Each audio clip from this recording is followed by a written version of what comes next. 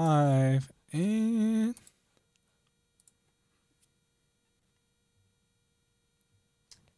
all right, guys, we reacted to the women going back and forth about feminism on Vice. Now we're going to be reacting to men going back and forth about masculinity. Is it going to be as catty? I hope not. Let's get into it.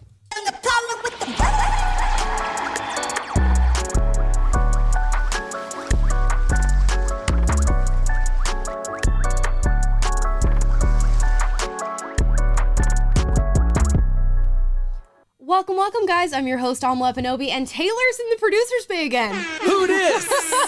What's going on? Because Taylor moved to Nashville, but he's back for the next couple of days. I did. I had to come back because Scott is out on baby time off, which, God, we love you. God bless you and your baby.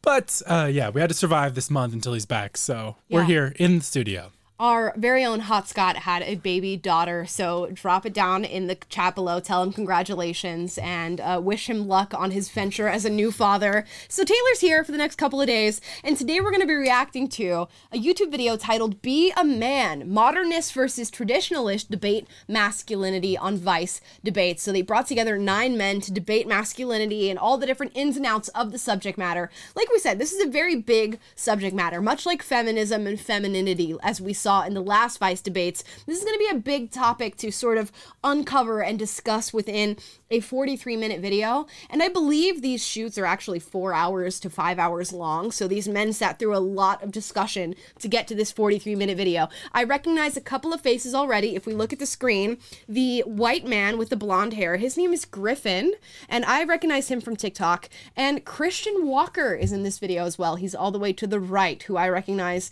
obviously from social media and TikTok. So they're on opposite ends of the spectrum. I'm excited to see how these two converse with each other, and hopefully this is less catty and less argumentative when we compare it to the feminist women and anti-feminist women debating back and forth, because that was a rough watch. Now, we rarely talk about masculinity on this podcast, so this is going to be an interesting discussion to get into. Let's watch it. Here we go. I'm so tired of like paying $150 for a first date, and then you just ghost me. And the next week I'm like hurting for cash. I'm like, oh gosh, I could have really used that $150. Like, why did I have to? Also, the trade-off of like going on a date and as the man being like, oh, this sucks, I have to pay, or as the woman being like, oh, this sucks, I might get murdered, is like a pretty big imbalance. Whoa. Very loud. Sounds like we get into it on this one. Okay. Vice invited male identifying and non-binary folks from across the country to discuss their ideas of masculinity. We're already starting off with the new identity characteristics and buzzwords, but let's hear it. My name's Krishna. Thank you all for being here and talking through masculinity, what it means to be a man, etc. Obviously, we couldn't fit every man in the country into this room. We tried to get a diverse perspective, but of course, that caveat, we're not everyone. I wanted to start by telling you why this is something that I'm interested in. I have an 8-year-old son, and I'm seeing him absorb what manliness might mean. I'm thinking to myself, like, what does it mean to be a man? To start, maybe we could just introduce each other to each other, and if you were to describe what it means to be a man or to be masculine. My name is Tahoe. I'm a black man from the hood. When I was young, being a man, you had to be tough. You had to be hard. And now, to me, being a man is a lot different. Now, to me, being a man is knowing when to be soft, knowing that you don't always have to run the charge. You can actually listen. You know what I mean? So things have changed a lot over the course of the years for me. I'm Griffin, and I don't identify as a man. I'm non-binary. I still have elements of, my identity that are masculine, elements that are feminine, elements that don't fall within that range.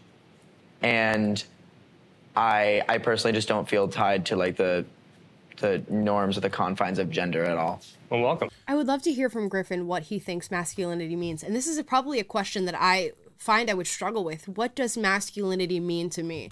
Because there's a lot of different things that you can throw out, and I imagine these men are going to throw out when it comes to masculinity. Things like integrity, providing, uplifting, and supporting your family, which are things that women can also do. But what is uniquely masculine when it comes to defining the term masculinity or manhood? When I think about this, I think about traits that are uniquely masculine, or that at least shine more within men. Things like aggression, assertion, being sort of virile in the way that you communicate, in the way that you are present in the world. And that is more common for men. We know that just on a biological and hormonal basis with testosterone, men happen to be more aggressive and assertive in nature. So that's how I would define masculinity. But that does not mean that you cannot have men who are masculine show up and harness those characteristics and take control of their assertion and their aggression. So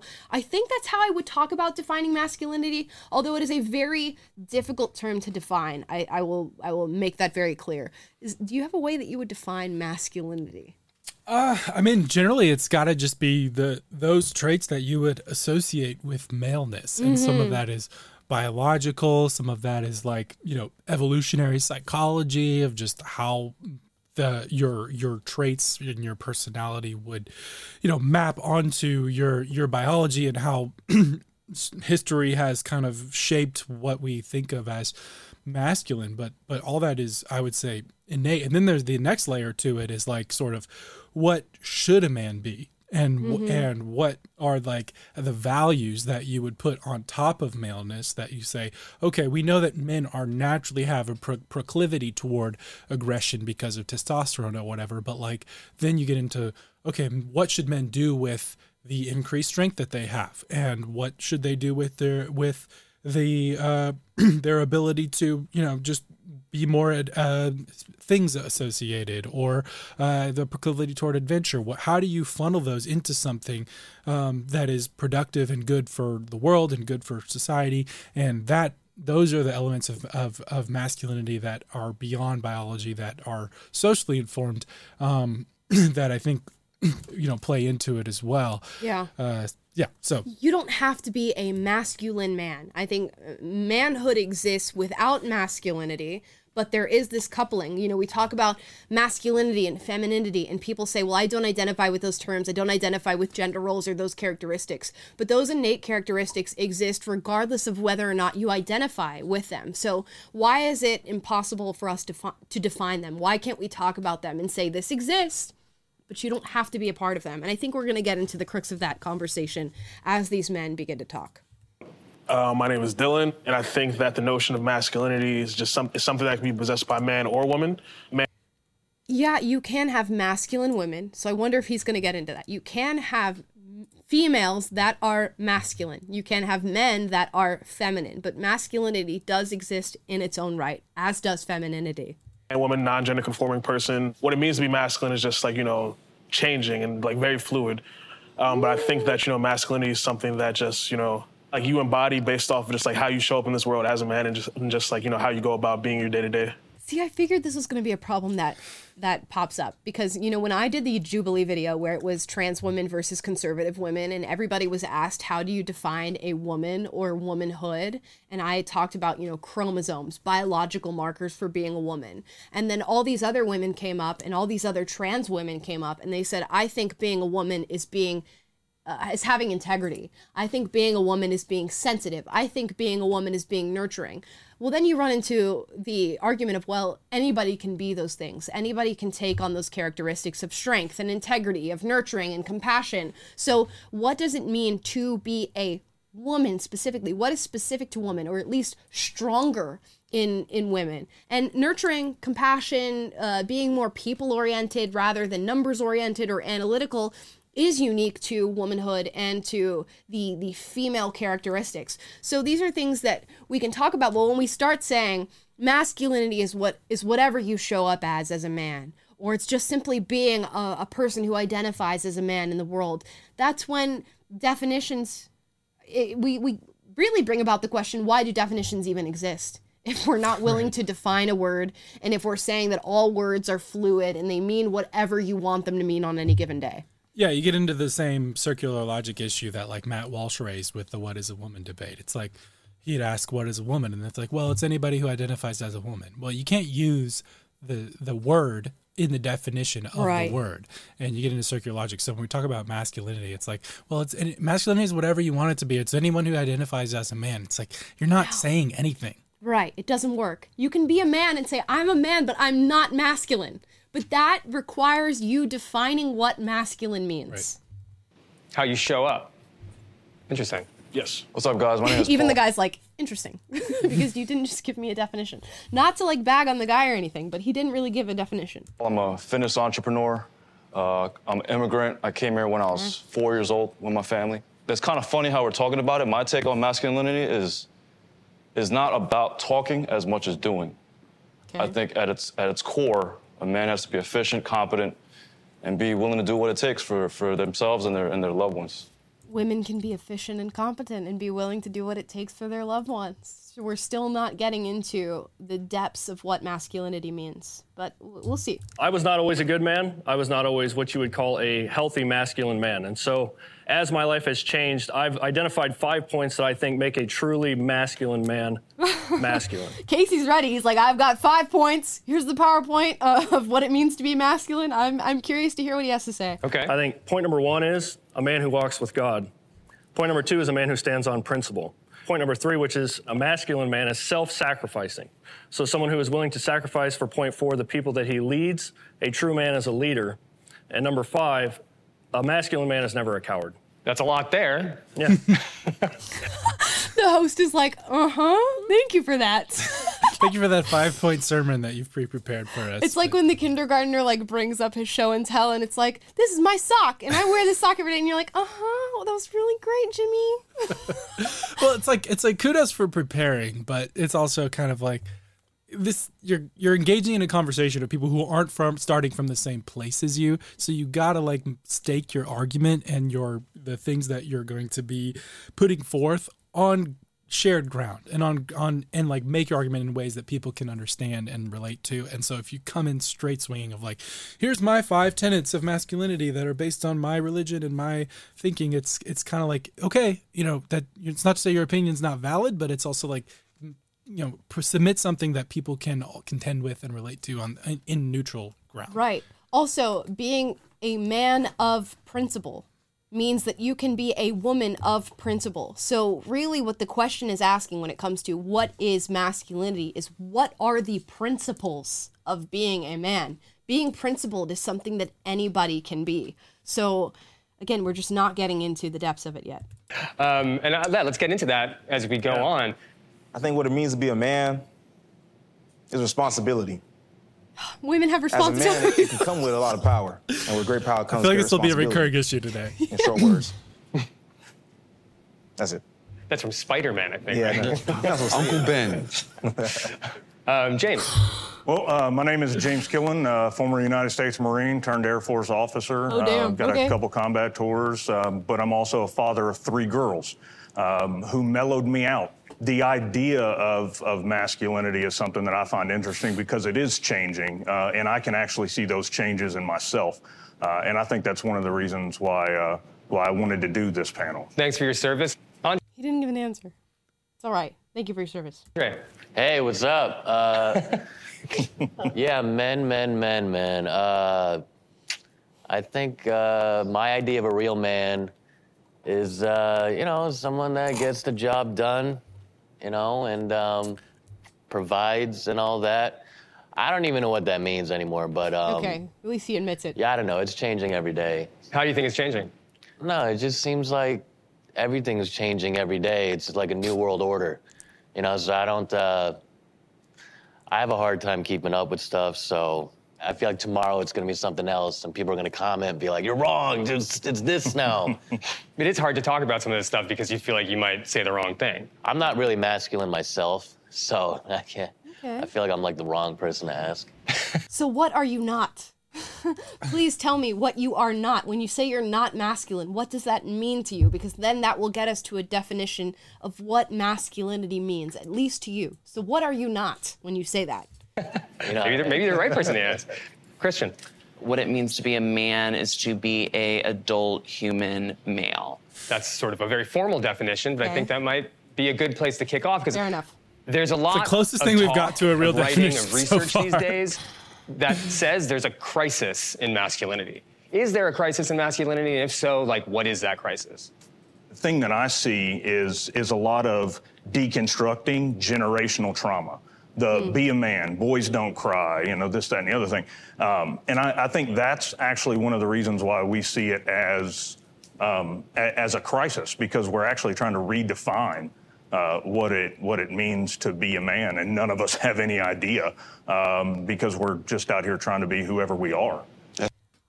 See, I love what he just said there, because there's stuff that's right about it. Like, we're all trying to be whoever we are. We are all who we are in our own unique selves, regardless of what we do. But that doesn't necessarily mean you have to redefine masculinity. Now, you can redefine what it means to be a man, because men appear in so many different ways. We're looking at this panel right now. I see a man with bleach blonde hair and white mascara and a dress. I see men who present more masculine or in the fitness space. I see men who are less physically fit, let's say. I see men like Christian Walker who present more femininely. So there are so many different ways to be a man in today's society, but many of those ways are anti-masculine. So the question really is, what is masculinity? But I love that he said we're all just trying to be who we are and navigate being who we are. But does that mean we need to redefine things? I don't think so. I think we can live within the definitions that have already been set forth for us and say, you know what, I don't adhere to that definition. In many ways, I am a very feminine woman. I do my hair in the morning, I wear makeup, I wear feminine clothing, I present very femininely, but in many ways, I'm masculine. I host a podcast every day. I talk a lot for a woman, and I maintain somewhat of a position of leadership as a woman, and those characteristics are often attributed to males. So in many ways, I adhere to masculine traits, and that's okay. But we live within those definitions of femininity and masculinity, and we take from those definitions what we see fit for ourselves and for our own persons and our own unique selves. And that's okay. So it doesn't mean that we need to redefine things necessarily to fit the mold that we think we should be in. Yeah, and before you can even talk about redefining something, you have to be able to define it. And I'm not hearing anyone who's actually able to speak in any sort of concrete way about what masculinity is and what femininity is. And I think that's indicative of where we are as a culture right now, where we've so blurred the lines and so gotten so like subjective, and everything's just, masculinity is whatever you want it to be, femininity is whatever you want it to be, where we don't even see things on, okay, here, masculinity is over here, femininity is over here. What are the traits that are associated with this side? What are the traits that are associated with this side? So we can actually clearly distinguish and say, okay, this is what femininity is, this is what masculinity is. So before we're talking about redefining masculinity, you can't even acknowledge what's over here or like describe the things that are on this side. And femininity, we reacted to the feminism panel as well. It's like the same issue. People are going all over the place of like bringing in identity politics and bringing in how they feel and all this stuff. But it's like, no, let's just start at basic reality. Let's just start at the truth. Let's just start at like biology and just reality. And we can't even start from there. So how is this supposed to be a productive conversation? I'm not very optimistic of where this is going. You don't have to adhere to the definition, but can we at least get to the heart of what that definition is? That's right. I think that historically, being a man was rooted in patriarchy and misogyny. And now we realize how harmful that has been over the years. And so we don't really know how to define where we're supposed to be. And I think the reason, as they're saying, is a crisis is because the box has gotten so small for just being, say, straight, just being a hetero, right? Because if you do anything, women judge you. What do you mean anything?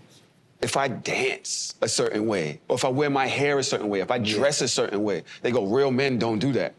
Real men don't do that. And so you get scared to move a certain way because you don't want to get judged or outed out of the accepted part of your community.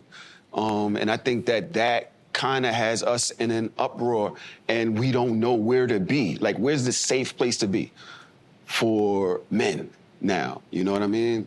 And it's kind of disturbing.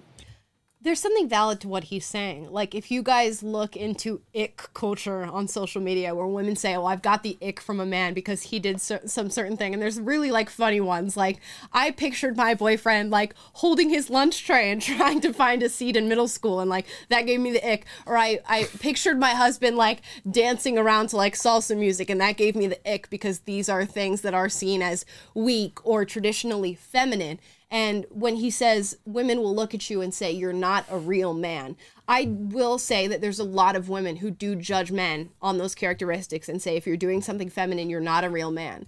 And that's just reality. That's just reality. Women have preferences. Men have preferences. Men will look at women and say, well, that's not a real woman because she's doing this, this, and that. Now, you can say that's not a masculine man, and you might be correct, at least in the instance. Like, if you see a man who's dancing like a woman dances and you go, well, that's not something a masculine man would do, you would be correct in the very moment that you say that. But that doesn't speak to him as a whole, and it doesn't speak to whether or not he's a real man. Like it or not, he is born male, he is a man, he is a real man. Now, you can say that's not the type of man that I would want to be with, and that would be you espousing your opinion and being true to yourself. So men can obviously let that get to them. And a lot of young male life, at least to me, seems to revolve around trying to put yourself in the best light for women in the opposite sex. Would you say that's correct? Yeah, I mean, I think Jerry Seinfeld had a bit once where he said, you know, men can't figure out what women want, but men are simple, they want women.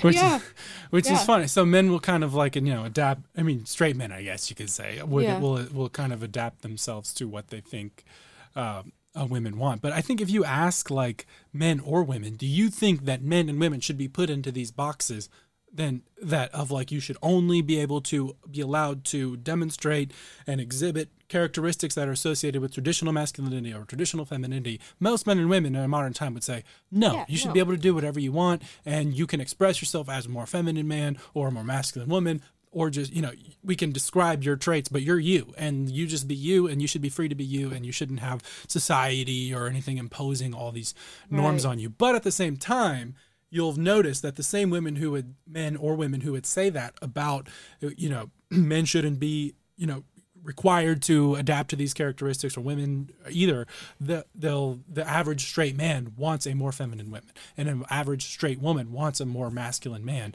And that's so that we see that conflict within ourselves of like, well, we want everyone to be free, and we want to act like these things don't matter and they don't exist and they don't have any bearing on people's preferences or just, you know, our innate nature. But the reality is they do. And you know, how are we supposed to start a conversation on this when the whole bent of society right now is trying to push that down and not acknowledge it? Yeah, you'll see women on the internet be like, oh, I don't care if my man cries, or I want a man who's more in touch with his emotion. And then they get in a relationship and the man starts crying in front of them regularly, and they're like, oh, I actually don't want a man who cries in front of me that often. Or I don't care if I make more than my husband and it's okay, or my boyfriend or whatever. And then you go on the date and he's not able to pay for it, and you go, ooh, I actually don't want a man who's unable to provide for me. So there's idealism, right? There's utopian views of everybody being whatever it is they want to be. And then there's preference in reality of what we actually go for and what we actually want. And sometimes those can conflict with each other. We all want ourselves to be better than we actually are. And we all want ourselves to be in positions to be charitable and altruistic when it comes to especially the person that we fall in love with. But oftentimes, as women and as men, we want somebody to meet our preferences and what we actually want. And that's okay. You know, I was what you would call a toxic masculine male growing up. And I had good men that sewed into me, you know, they gave me good advice, but I never found manhood or never understood my place as a man until one day I humbled myself and I gave my life to the Lord Jesus Christ. And I'm telling you right now, walking with God changed my life forever. Can you define toxic masculinity? Like, I would say toxic masculinity is like what he was just saying, where you're using that leadership role or that aggressive nature in a harmful way to harm other people, to get your way. So the biblical structure for manhood is very humble. It's self-sacrifice. It's not self-motivated, but it is motivated by principle and standing on what's right. So there is a clear-cut vision for manhood in the Bible that I live by, and I think our culture used to live by, and I think our culture has lost its way. I think everybody sort of has a different definition of toxic masculinity. I don't find masculinity toxic in and of itself, but I do believe in bad men, and bad men exist.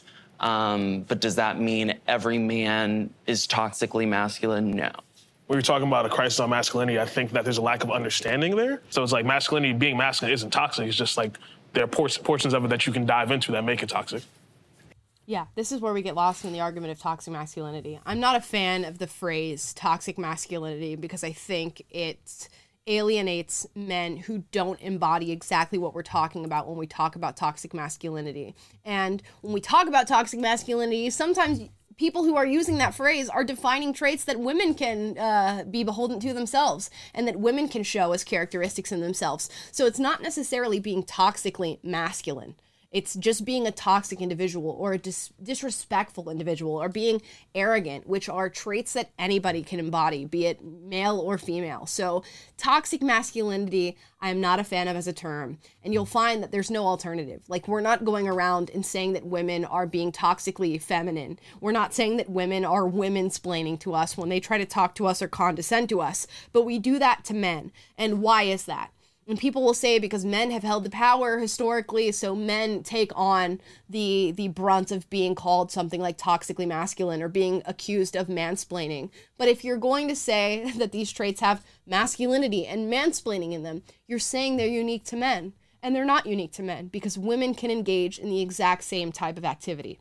Because I think a lot of what we think of masculinity is tied into patriarchy, right? Which is to say, like, for the longest period of human history, like, men dominated women and got the lion's share of stuff. I think a lot of times some people make masculinity into a caricature, like it has to be this alpha bro tough guy. Exactly. And I find the low-key guy who, you know, is a really great father and a great husband and maybe not like drinking raw eggs every day to be a lot more masculine than the alpha bro who's going and like banging 20 women per weekend and not a responsible man. I find it more masculine to be a good guy. I think the background of this is that we are saying that gender is this like real thing that has real ideas and implications. And Griffin, I'm wondering, as someone who identifies as non-binary, how does this conversation strike you? Well, I think that it kind of becomes like irrelevant whether or not we attribute like having like a good ethical compass to being like masculine. Attributing that to like the gender constructs which we have made up, which are like somewhat pointless, like kind of just feed into needless roles that uphold the patriarchy without even knowing it. A lot of those things are just things that people should be doing because they're like morally right. Like if you're in a family, you should probably support your family. And I really don't think that it has to do with like your manhood. You see, I would agree with Griffin for the most part on what he just said, is that having a moral compass and being ethically good in the things that you do is not something that is uniquely masculine. And that's where we start to cross wires when it comes to our definitions of these terms. Anybody can be ethically good. Anybody can adhere to some sort of moral compass. So that does not make you uniquely masculine in any way, shape, or form. However, Griffin goes on to say that gender roles are complete constructs and they mean nothing. But I wouldn't say that that's true, because if we blinded ourselves today to all of the gender roles that have traditionally or historically existed, and we allowed boys and girls to just come up in the world as they normally do, we would find that biological differences and tendencies would come to light with both male and female children, young adults, teenagers, adults.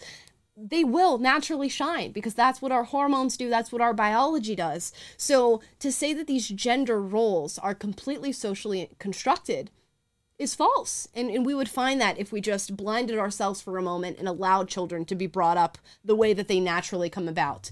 So it doesn't negate everything. Like, it doesn't cancel out all gender roles and everything we've ever learned about being a man versus being a woman. Although both can be ethically good and both can have integrity and provide for a family and do all of these things. That's where we get lost.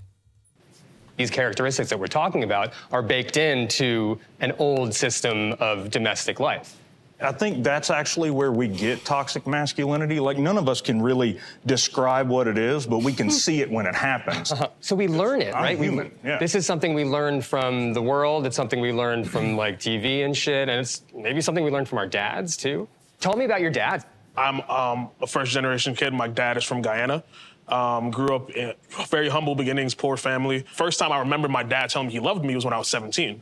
And he was like saying like he was proud of me because I was about to graduate high school and things like that, you know. I'm appreciative of all the other things, you know, being present as a provider. But in terms of like, you know, the conversation piece and like, oh, I want to talk to my dad about, you know, sex or something, or I want to talk to my dad about, oh, this person broke up with me and I'm feeling pretty sad about it. I didn't have those conversations.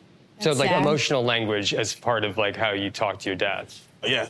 And my definition of manhood came solely from my relationship with God. It didn't come from my father. It didn't come from the good influences around me. Is God a man? Yeah, and God is a man. He is. God is a father, and he's a good father. He's a perfect father. And so I think there is a clear definition of manhood where I guess that's where I diverge from everyone else in the room. I believe manhood is clearly defined by God. It is the perfect example of what a man should be. Christian, I see you. I feel like every single point that this guy makes is probably just going to get lost in the sauce because nobody else adheres to the worldview that he adheres to. So it would behoove him to sort of step outside of that, at least momentarily, to define what that means. Because when you tell a room of people who are not Christian, much like myself, that you adhere to God's vision of what it means to be a man, you're not saying much because they don't adhere to that same vision. So it would be helpful to define what that means for you. And it could be that they just cut out what he was saying because this is such a long interview and they need to truncate it down to 43 minutes. But I don't know. I would love to hear more about what that means to him. Nodding your head. I grew up in a divorced home. When you do grow up in a broken home and you don't have a father in the home, you recognize how important sort of both males and females are in raising a child and being in the home. Yep. There's a balance between, masculine energy and feminine energy. Absolutely. And I feel like there's both within everybody. And so there's a balance that with masculine energy in itself that I think a lot of people have trouble trying to like reconcile within themselves. Like, yes, being a man, you work hard, you take care of your people, but you got to be able to have that emotional side too, which is where the feminine energy comes in. Y'all just like triggered something in my head when y'all was speaking about having both in the home. To me, I didn't really have it there. And it made me feel a way, but I think that I always wanted one. And so I wound up at a certain age going outside and trying to find what masculinity was outside. And so I went on the corner and there were 20 of us on the corner and none of us had dads. We were all messed up, and so we all taught each other the wrong way to love, to be loved. And then I think in society, there's way more people like that. And a lot of kids who don't have fathers in the home, excuse me, you're good, man. look for that father in the world or in a different way. Yeah. Oh, I mean, there's no better way to express that. I mean, that's so very true. We talk about fatherlessness a lot and how that gives way to homelessness, dropping out of school, chronic disease, obesity, domestic violence, rape, just anything that you can name that can happen negatively in your life. Fatherlessness is often a direct factor in that happening to you. And some people escape that. I mean, thank goodness that I escaped that in a lot of ways. I didn't have a father in my life from 6 years of age on. So those, by and large, will affect people who grow up without fathers. And of course, you're going to search for somebody to influence you and be a role model outside of it.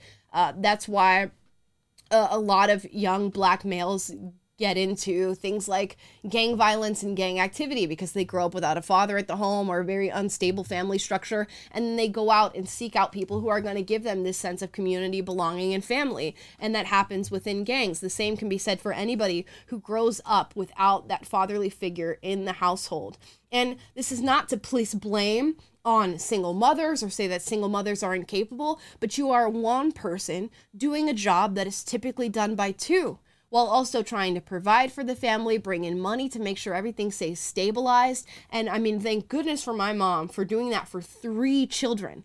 Can you imagine one person doing that for 3 children all at once? It's not something that we wish upon ourselves. And it's got to be difficult, and it's got to give way to your children having some shortcomings when it comes to maybe the way they process emotion, maybe the way that they perform in school, maybe the way that they're socialized with other children. It's nearly impossible to be a superhuman and give 1,000% of yourself to all the children that you have in every single facet that they need it to be a member of society. So that's why children without a father or a mother grow up without a strong sense of that feminine or masculine energy, and then go out in the world and that shines in the way that they are a member in society, by and large. Not all the time. There are plenty of people raised by single mothers who pan out just fine and have no struggles because of it, but there is something missing there, and it's something that most likely will affect their formative years and go on to affect their adulthood.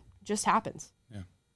Well, first, I think that attributing proper family values to a heterosexual couple with children is just not effective. I think that it's obviously a heteronormative take to be man and woman and then a child, and that's how you create a good family. And whether it's a single mother, single father, or a queer couple, I don't think that it's necessary to attribute men and women to certain roles in the household. I think that it's only due to nurture those gender norms that we follow. Well, you can say that, but then it just negates all of the stats that you have coming out. And that's not to say that there should not be single mothers or there should not be queer parents or anything like that. I'm by no means against any of those things. And I think if you are a parent who's involved in your kid's life, kudos to you. And that is an amazing thing that you should keep on doing and keep doing at full capacity, whatever that means for you.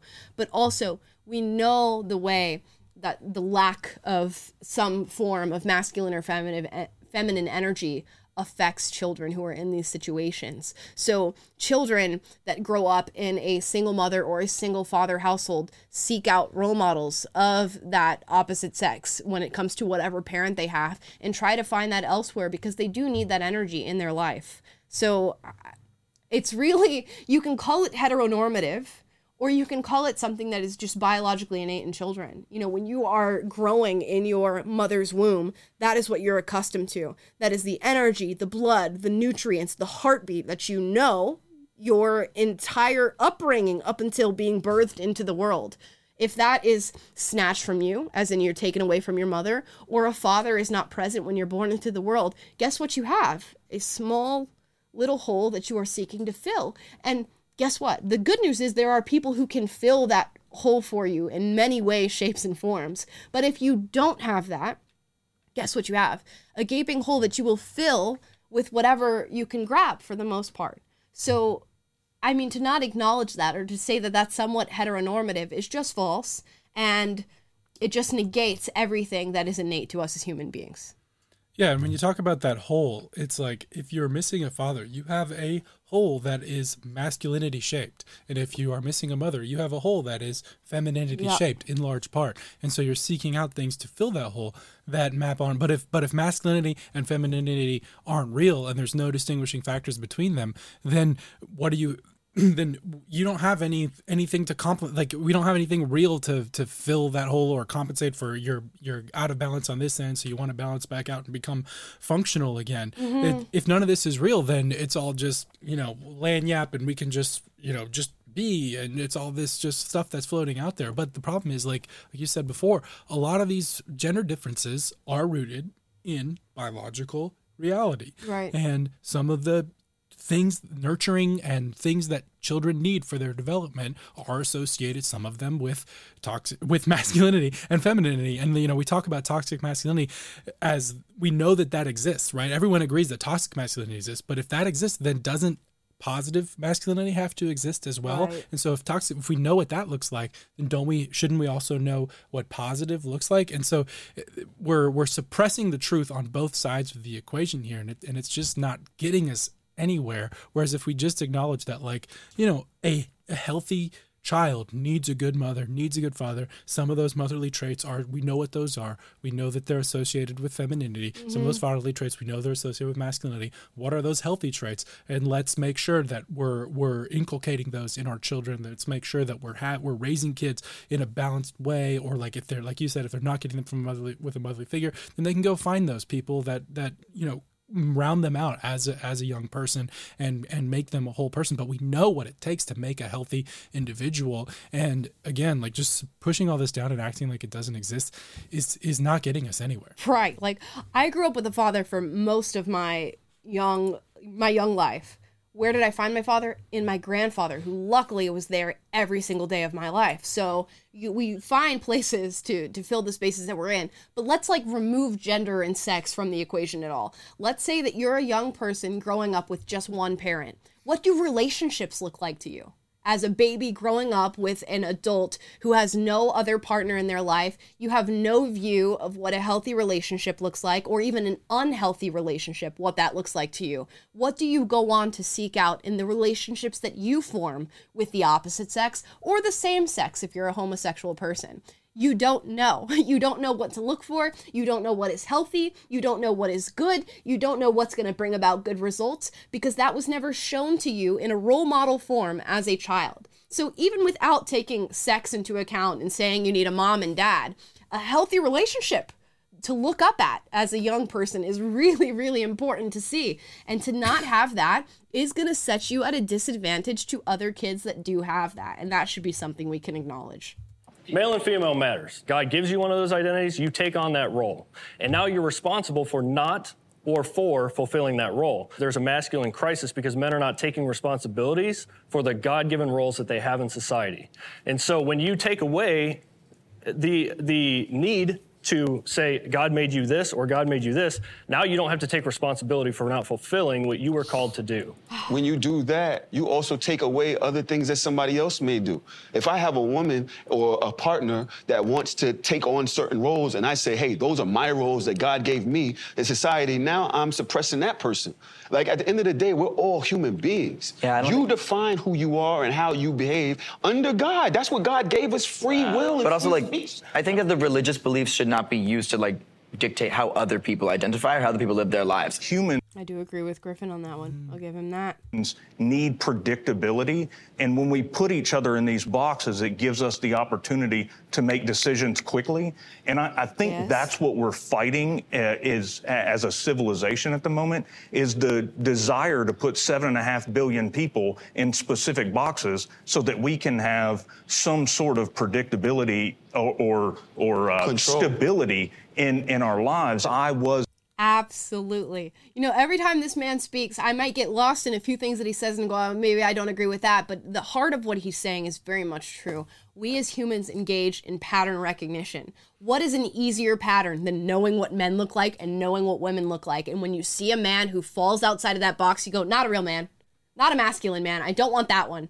I want the one who falls within the box that I have. And that's with anything that we look at in life. Think about how you go about dating and looking for a partner, regardless of who you like, of what gender, blah, blah, blah. You have your boxes that you're looking to tick, and if somebody is a red flag or a deal breaker in that box and in that pattern that you've created for yourself, you go, nope, next, nope, next, nope, next. And we all engage in this every single day. Think about walking down the street and all the people that you cross, and think about the ones that you'll cross the other side of the street for because you think that they're a threat or something that could pose a threat to you. We create patterns in our mind. It is the way that we work. And the easiest pattern to create is what's male and what's female, because it's really easy to see for our eyes once we've come to that conclusion. And it doesn't account for the unique, unique individuals that come out and they go, I don't agree with that at all, and I want to be something different. We do go, okay, you're not a part of my pattern, therefore you're not in that box. Let's move on. It's much like what happened to me when I said, you know what, I'm not a leftist. I might be half black, but I'm not a leftist. And people go, you're not in the box that I created for you. Out. You're not black anymore. Or, you're not conforming to what I believe of you, therefore you're invalidated in your opinion. We do this all day long. So what he's saying is very much true. And of course we do that with masculinity and femininity. But it is up to us to decipher what is societal and nurture and things that we make up and what happens regardless of what we do. If you wipe your hands of every single preconception that you have and every single prejudice that you have, what's going to happen regardless?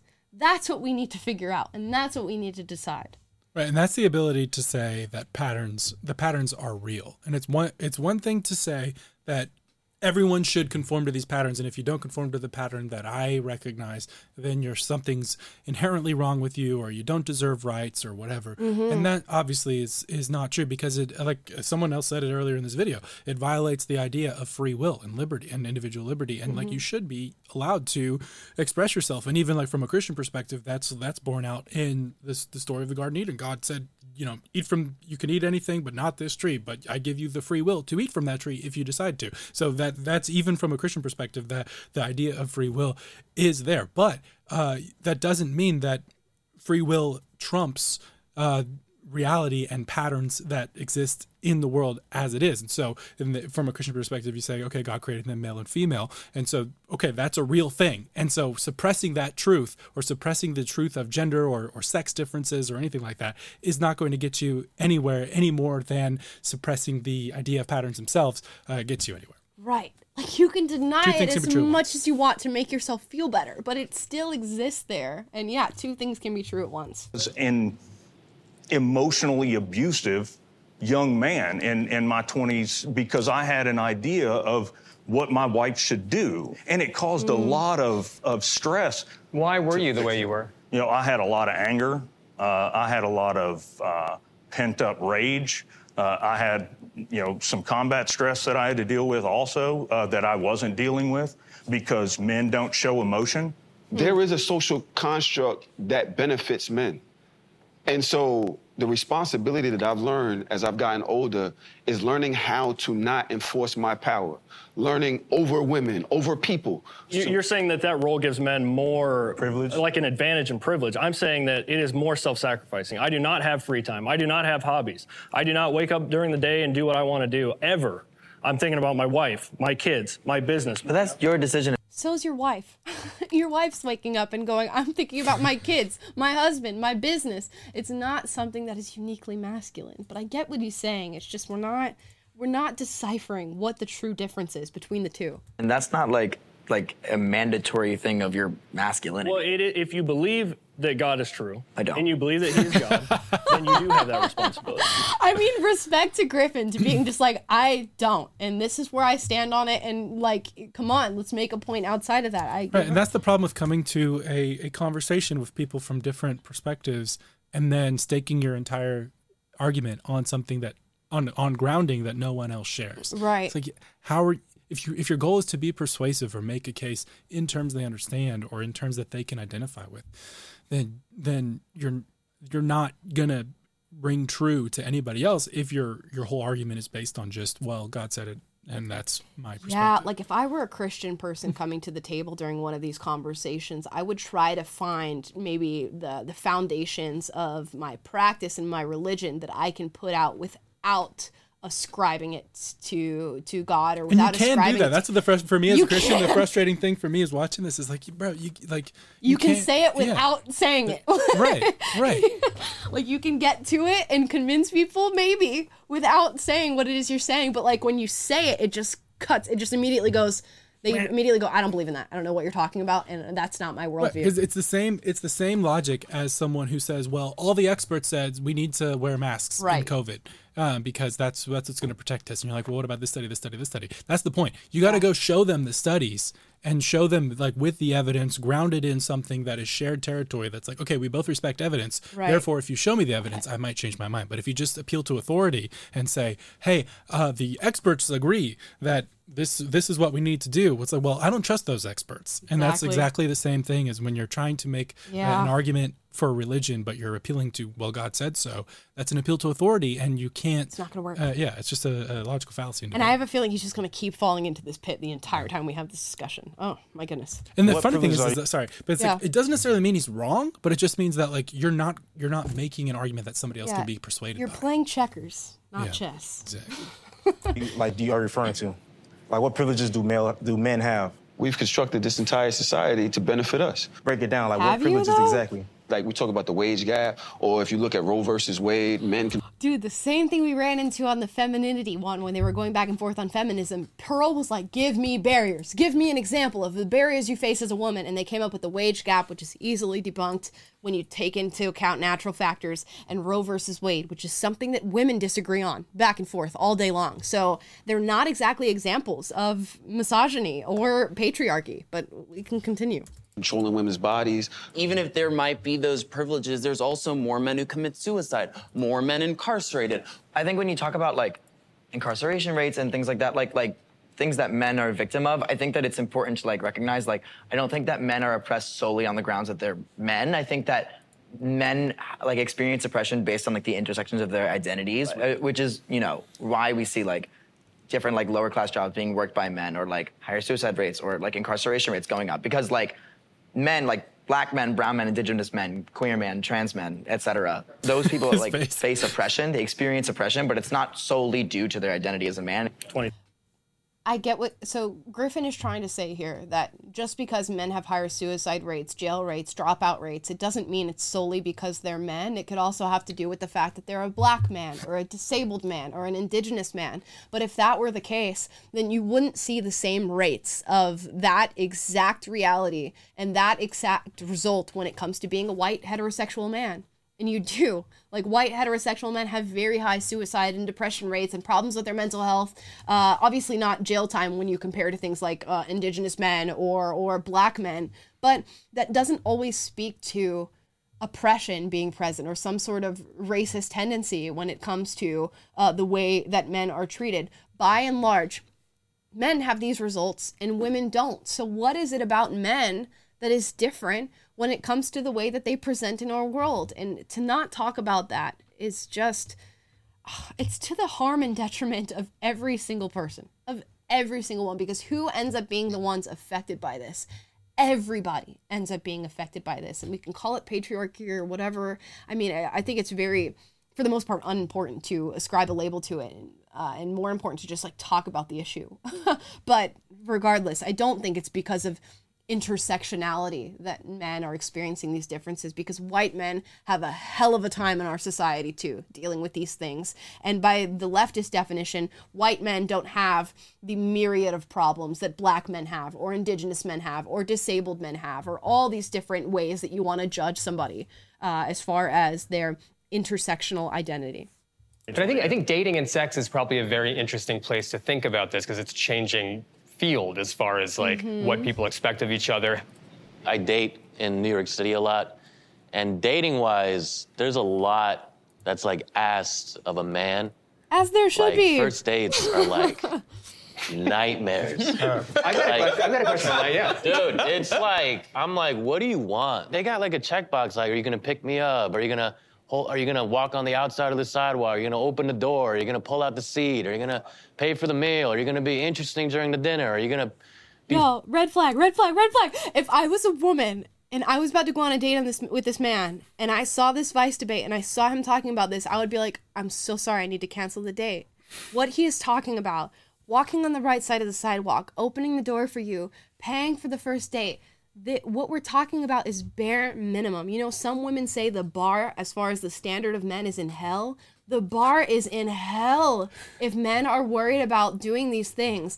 And we should put this in a different perspective, because I think a lot of people don't understand maybe why women would have these expectations of men. And by the way, not all women do. You meet most women nowadays and they're like, yeah, I don't care. He can do whatever he wants. I'll pay 50-50 on the date. He doesn't have to walk on a certain side of the sidewalk. I'll drive myself to the date. I don't need his money. I don't need no man. And then they'll still go on the date and have sex with him anyways. So that's not most women anyways. But think about how relationships blossom and flourish and move on, and what happens if that is the case for you. You become pregnant, right? And guess what? Pregnancy is something that you have to go through and sustain for 9 months, plus you have a newborn right after that you are the sole provider for. So a lot of people say, well, women can be providers too, and that's what I mean in that sense. When you have a baby, who is the sole provider for that baby? The man may bring about money, but the man's not bringing breast milk, the care of a mother, the heartbeat that baby is accustomed to. A woman is. So when a woman is going on a first date with a man, that is what she has in mind. She has in mind, is this a man that long term, when I end up becoming pregnant and having a baby to take care of, is he going to be there to protect me? And when a wolf is at the front door trying to get to our family and I'm too busy taking care of newborn, is the man going to be there to be at the front door and answer it when this happens to us? So of course we're looking for a man to walk on the right side of the sidewalk, to open the door for us, to maybe pay for the first date, because that's what we're going to be looking for long term. And if you can't show up with the bare minimum when you're on a first date, what am I to expect from you when we're really in the thick of it, when the wolf is at the door? So to really look at all those expectations from a man and go, that's too much for me, and the first date is a nightmare. Oh gosh. Yeah, he gets no, like, I can sympathize with the idea that modern women send mixed messages about what they expect. Yes. You know, because that's a real thing.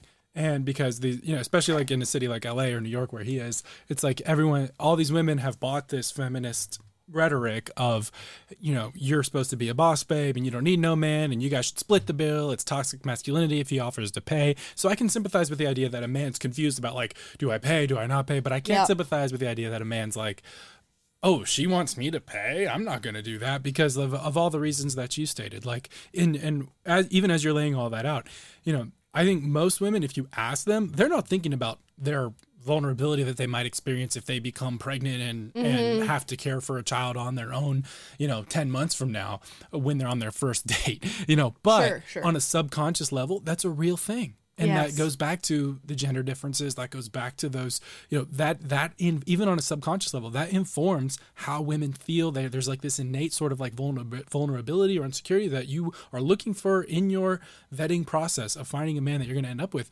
You're vetting a man based on whether is he going to be able to provide for me? Is he going to abandon me? Is he going to be able to go out there and take care of me? Is he going to go out of his way to inconvenience himself? And that's, again, we bring it back to that toxic masculinity thing. The untoxically masculine man is the man who will go out of his way to set aside, okay, as a man, I can, screw you and leave you behind and go do my own thing, but I'm not going to do that. I'm going to take on responsibility. I'm going to be there for you. I'm going to go out of my way to provide. I'm going to be out of my way to be present. I'm going to inconvenience myself and set aside my liberty as a man to not have to be responsible, but I'm going to take on that responsibility for you. That's the opposite of toxic masculinity. And that's what women who are seriously looking for someone are attracted to and are looking for deep down, even if on a top of mind conscious level, what they've been preached to about this feminism stuff, they're not believing that, but that is deep down what they're looking for. And here's what I'll say. Here's the grace that I will give him.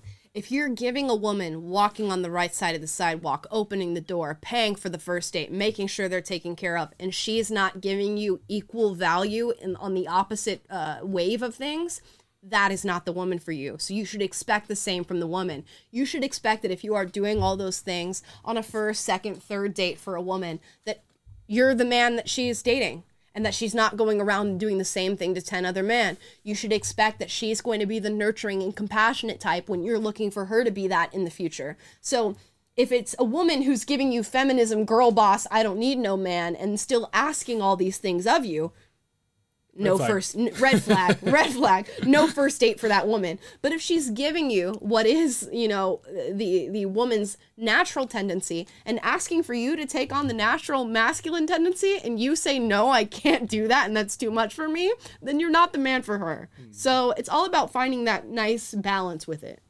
Funny during the dinner. And then when you walk home, are you going to drop me off? Are you going to watch me walk inside? And then are you going to text me after? And it's like trying to defuse a bomb. Like, if you think you're like red wire, blue wire, and you're like one little thing and you're just done. And it's like, I'm to the point where I'm like, I'm so tired of like paying $150 for a first date. Baby, then don't pay $150. Where are you going? Go to coffee. Like, what? Do you like tea? Earl Grey or chamomile? Because what? $150 for a first date? Oh my! I will say, the man that I'm dating now, my beloved, he took me to the nicest dinner on our first date ever. So I will give him that, and that was just super impressive to me, and we've been in a relationship ever since. So that Nobu sushi? Not exactly Nobu, but equivalent. And I will say that it just really depends on what you're looking for in a person. If you're not looking for that commitment or longevity when it comes to a relationship, then certainly don't be taking them to $150 dinners on your date. But if you've met this person, you're like, I really see something in this woman or in this man, and I want to see where this goes, why not stake that claim or that belief on the strongest foundation possible? And if the strongest foundation possible is the $150 first date, which it really shouldn't matter if you're picking the right woman, but if that is it, then go ahead and do that. It's all about really having your receptors on and your radar on to decipher what woman is valuable and which one is not. And hopefully you're going on the date with the valuable woman. And if you end up at the end of a $150 first date and she ends up just being in it for the free meal, then maybe your radar's off and you need to get better at deciphering what's a red flag in a woman and who's going to actually be there for you. So many people want to take in this information and take in the experiences that happen to them and go, it's her fault. It's somebody else's fault. It's society's fault. Why not look at you and go like, here's the state of the world that I'm living in. I'm sitting in this. I'm dealing with it. This is the way society stands. It's on me to decipher what is right and wrong for me. And if I get tricked or if I lose at the end of the day, it's my fault. I'll take responsibility for that. Like, Show's called please. Unapologetic, ladies and gentlemen. Yeah. You're getting the facts from Avila today. Take responsibility for yourself. If you get tricked by a woman, you got tricked by a woman. She didn't trick you, you got tricked. It's on you. I'm so sorry. Anyways. And then you just ghost me. And the next week, I'm like hurting for cash. I'm like, I could have really used that 150. Like, why did I have to? Babe, if you don't have the money to spend on a 150 day and the next week you're worried about paying for rent or paying for your car or something like that, that is your fault. It is not the fault of the woman who said, yeah, I'll go to you with this day at a $150 restaurant. That is your fault. And if I don't have the means for that, you go, I'm so sorry. Right now, I don't have the means for that. I would love to take you for coffee. I would still like to get to know you. And one day when I do have the means to take you on a $150 date, you best believe that you're the first person that I'm calling up to go on that date. And the right woman for you is going to be like, yes, I love that you're ambitious. I love that you can't provide that for me right now, but you want to be able to provide that for me right now. It's your fault. You know what I'm saying? Like, the trade-off of like going on a date and as the man being like, oh, this sucks, I have to pay, or as the woman being like, oh, this sucks, I might get murdered, is like a pretty big, imbalance. Again, he said, men think they're going to get tricked into a date. Women think they're going to get murdered. If you are going on a date with a man and you think you are going to get murdered, if that's even a flutter of a thought in your brain, what are you doing going on the date with a man? I don't know what you're doing. And even so, like, there's safeguards for yourself.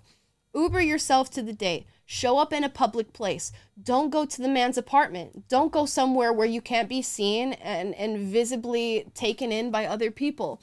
Safeguard yourself from in the places that other people don't. And that's typically what happens when people fall into these unlikely situations and these harmful situations, is there's at least one point in the ladder of standard operating procedure that they didn't take into account, where a woman goes on a first date and they go, yeah, we'll go wherever you want. And then, he's an axe murderer. So it's just common sense. It's really bad, and it sucks, and it's horrible, and we hope these situations don't befall people, but account for them. First date, should the man, or whoever identifies as the man on the date, pick up the check? Show of hands, who thinks yes? Yeah, should is a weird. Yeah, should's a weird way to put it. Okay, sorry. How would you put it? I very much love gender roles. I like masculine men, and I want my masculine man to pick the check up. My friends seem to be the same. My girlfriends seem to want that as well.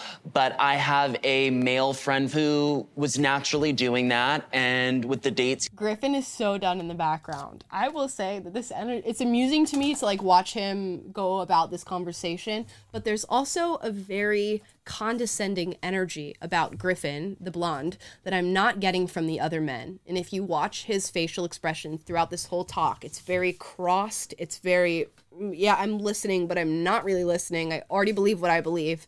And there's an amount of disgust that comes about in his facial expressions, in his body language, when other people are talking, that the other men do not exemplify at all. And it's a little off-putting. He was going on with women, they were offended that he took the check. So I think hey, if this woman doesn't want him to pay and she wants to show, she can pay, go off. I think it's a matter of preference. If someone picked it up for you, you develop a kind of rapport, respect with that person, so be it. If the other person, the woman you're with doesn't want that, then maybe it's not the match for that person. So I think it's dependent on the situation. Yes. I think that there's such a thing as financial abuse, and men seem a lot of time, because they spend, that a woman has to be under them or owes them something. I think that's when you get toxic. Me personally, I love to take care of my partner. I love that feeling that I give them, that they're taken care of when they're with me. And that's when it's with friends, anybody. If you're with me, I got you. I guess what I'm hearing from you, Andre, is that there's a lot of pressure to inhabit the masculine side of the social expectation. and yet you might not get the benefit that you would have expected generations ago. And that puts you in a weird position. Fair enough. Yeah, well, Fair we enough. live in a city where there's 8 million people, and, you know, a lot of these girls, especially if you're really attractive, guys are hitting on them all day. So they feel like celebrities. You got so many options. I don't blame you. I'd be the same way. Becomes like always somebody better. I think technology has a big part to do with that now. Like modern times, like online dating, Instagram.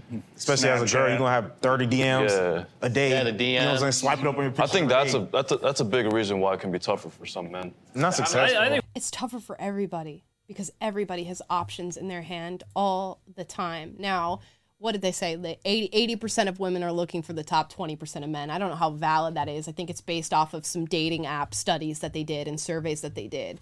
But if that's the case, then you have 20% of women really struggling and vying for attention. And then you have that other 80% of women, the top 80% of women, vying for the attention of 1 out of 5 men. So a very small subset of men getting all this attention from a big group of women, right? So that's a lot for, you know, the bottom 80% of men. They're all looking around and going, okay, where's my woman? Because all these other women are going for the guys up there, the Chads and the Stacys, whatever they call it on 4chan. So it's got to be rough for everybody involved, that there's a small set of people who have mountains of attention coming at them and they can't decide which one they want. And then there's small groups of people or large groups of people who have no attention coming their way whatsoever. So technology is giving way to problems for both genders across the board when it comes to this stuff. What he's saying is successful. there's a toxicity to femininity as well. There is a toxic side to both genders. I think anybody can be narcissistic, but I think that it's like weird to randomly attribute that to like women in New York because they're being complimented all day. There's a term, it's called absolute power corrupts absolutely. So, but that is, when we're talking about masculinity, that's what we've had.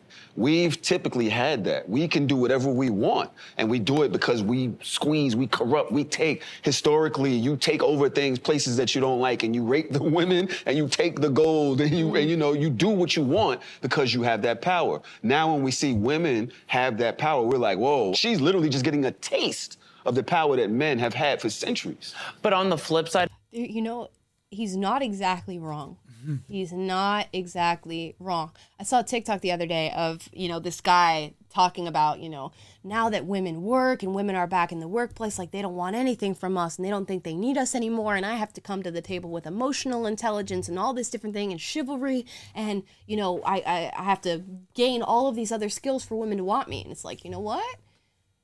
If that's the left-leaning argument for things, in a lot of ways that's true, that men have relied on the fact that women don't work, that women need a man in their lives in order to provide for them and protect them and all these things. And then they've gone, well, I don't need to boost up all these other factors about myself because I have the 2 things that women need.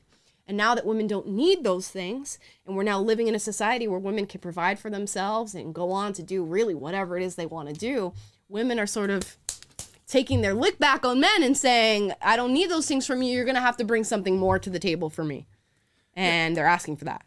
Yeah. And if as a man, your mentality is, women will just want me because I'm a man, and women inherently want men, and I don't have to get off my butt and make anything of myself. They'll just come. Like, sorry, bro. That's not how it works. That's like a 1950s mentality. And maybe you could have gotten away with that back then when society actually was a little more, toxically masculine, if we keep using that term. Yeah. But that's not that's not how things have been for the last decade, several decades. Mm-hmm. And, women have an expectation. And so you're going to actually have to tap into the innate nature of, like we talked about before, what women are looking for in somebody that can be responsible, that can demonstrate.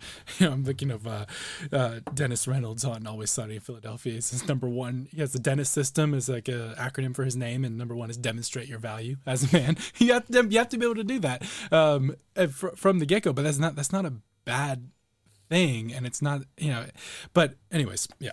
There are people who are going to equal your value, whatever it is right now. At this moment, there are men out there for you. There are women out there for you if you want them, and they are going to be of equal or lesser value, whatever you want to say.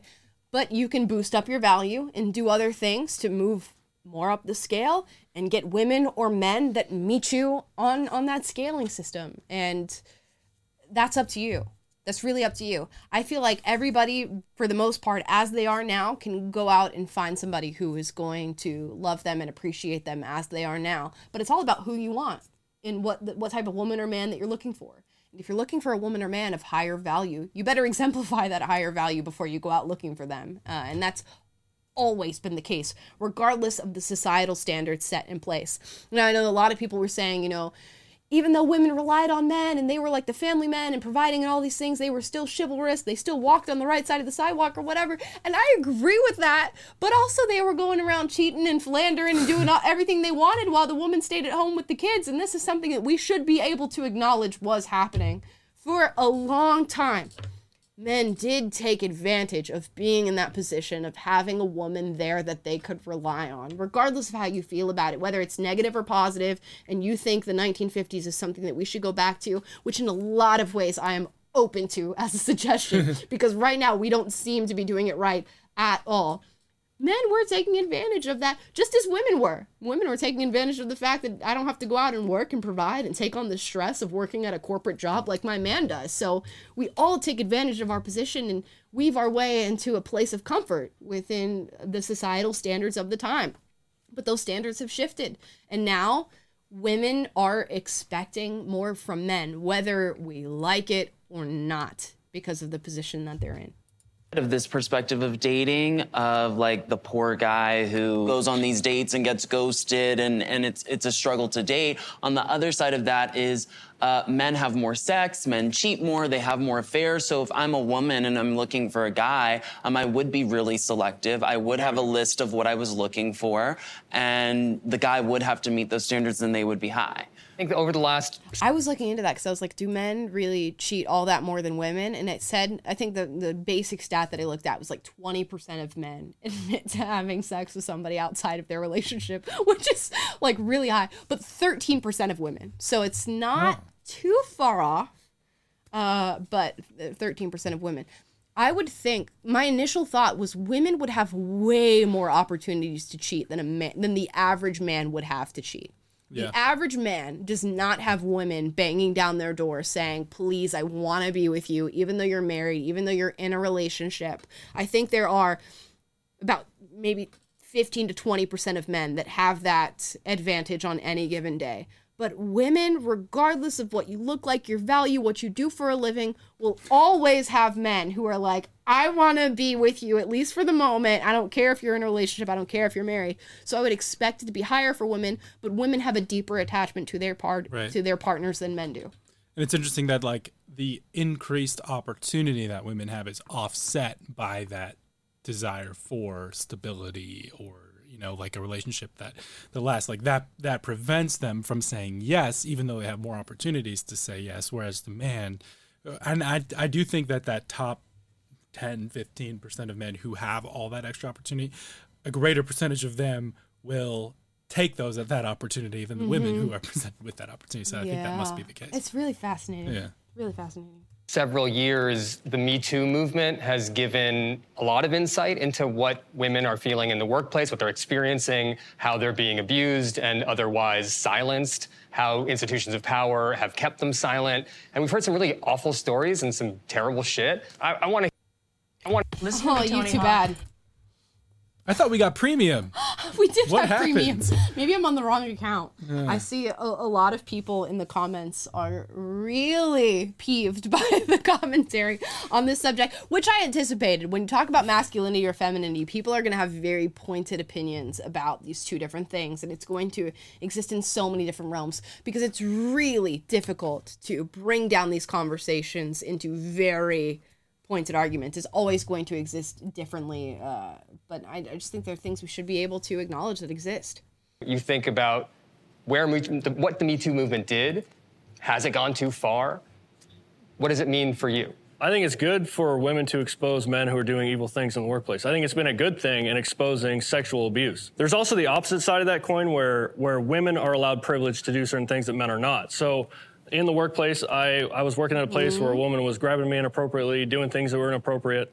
And when you bring that up to your coworkers, you know what they say? They laugh and they say, you should be excited, right? So if a man is sexually abused, the stigma totally changes. Well, I don't think Me Too necessarily like is what prevented people from believing you and your story. And like your story is valid, like I'm not here to suppress that, but I do think that like it's worth noting women are far more likely to be victims of sexual assault. You just experienced a little bit of weakness that women feel most of the time. When we're talking about constructs, you know, you guys are saying we need to deconstruct masculinity. I'm saying there are unequal biases with both genders. He's absolutely right. That is very true. Although I think the leftist retort to that is going to be, it's not women walking up to you and saying, congratulations, a woman hit on you and sexually assaulted you. It's men. So what do you say to that? You know? Because women don't pat the man on the back and be like, you got sexually assaulted by a woman. That's so great for you. And you're so lucky as a young kid to have done that. It's other men who go, yeah, you're so lucky that that happened to you. I wish that happened to me. Right, and that goes back to the like opportunity conversation of like women are always going to be pursued, whereas men, you know, it's like Jordan Peterson talks about how you have twice as many female ancestors as male ancestors or whatever, because women are the ones who select out of all the men who are pursuing them. Yeah, I don't know. Well, here I don't. Maybe there's a comeback that I haven't heard to that. When it comes to it not necessarily being as viewed as valid, it happens to be the case because of other men, though. You know what I'm saying? Like, other men are the people that downplay that, and that's where we come back to the talk of, you know, patriarchy and things like that. Was put in place by men and is enforced by men. Oh, and I went for a walk to get dinner last night. And I don't know. Women do it too, though. Like, women don't really care all that much when a man is assaulted, at least in my opinion. And they're very quick to jump on men that are accused of assault. Johnny Depp, Rex Orange County, these are all great examples of as soon as a man is accused of any sort of assault or violence, a lot of women just tend to believe and go, yep, he did it, because somebody said it. Yeah, and this is where it's like, why don't we just right is right, wrong is wrong? If you're wrong, then you should be held accountable. You know, right. And that's the long and short of it. It's wrong for women to be sexually assaulted. I mean, I get that, like, you know, I guess women have a unique vulnerability, or because of the physical, you know, you're on average, women are physically weaker than men, so there's more like vulnerability, and that's like there's like historic implications of that. But generally speaking, I don't know how you make a rule in society that like it should just be, hey, it's wrong. No sexual assault is wrong, period. Yeah, please. And you should bear that out with evidence, no matter what. Yep, you're innocent until proven guilty, and sexual assault is wrong. It doesn't matter what gender you are coming to with the accusation or with the perpetration. It is always wrong. And I think the Me Too movement took a strong shift towards women and only covering women and saying things like #BelieveAllWomen, which we know is false and we know is not true. And it should have just encapsulated everybody. And we saw a lot of men try to come forth during the Me Too movement and say, #MeToo. I was sexually assaulted in the industry, be it from another man or another woman, and they were completely ridiculed and just thrown out of the movement when it came to their own expression of things that they'd went through. And it needs to be even-handed when it comes to these things, because men experience it too, and they experience it a lot more than anybody is willing to admit. Because when we think about sexual assault, we think about, oh yeah, men get sexually assaulted and it's just a small portion of all the assaults. I would bet money right now that a lot of men, a lot more than we are willing to admit, are sexually assaulted in their childhood, early development, even as adults. And it just doesn't get talked about because of the stigma towards men getting assaulted. I would say that it's going to be a lot higher numbers than anybody is willing to imagine. And it's the same argument that women use. They say, well, women don't report their sexual assault. If you think women don't report sexual assault, think about how many men do not report sexual assault. Think about what that number actually looks like compared to the numbers that we have right now based on data collection. It's gotta be super, super high, because men are discouraged from reporting it. They're invalidated by both men and women. And, you know, men get called a P word or a B word for being assaulted by other men. And we'll say, well, men are the ones perpetrating that. Men are the ones who are calling them those things. Women do the same, but they do it with their actions. Women might not come out and call you feminine or call you a B word because you were assaulted, but they will back away from you. They will maybe not date you. They will do so in action, where they don't do that with words, where men are more aggressive with their words. So there's a lot of societal pressure, stigma, and issues when it comes to men being assaulted that we have not dealt with whatsoever. I walked several blocks because I wanted to check out a few things, and it was dark. Not a single time did the idea that I would be physically or sexually assaulted cross my mind. Not a single time. I can imagine that doesn't really work out for women. It comes down to biological differences. As a man, you're more likely to be able to have more of a chance to fend off someone attacking you. As a woman, not really. So that's why, we have things like mace and tasers or having a gun. Is it something about it's hard to admit that you're a victim? Yeah, for sure. For sure. Of course.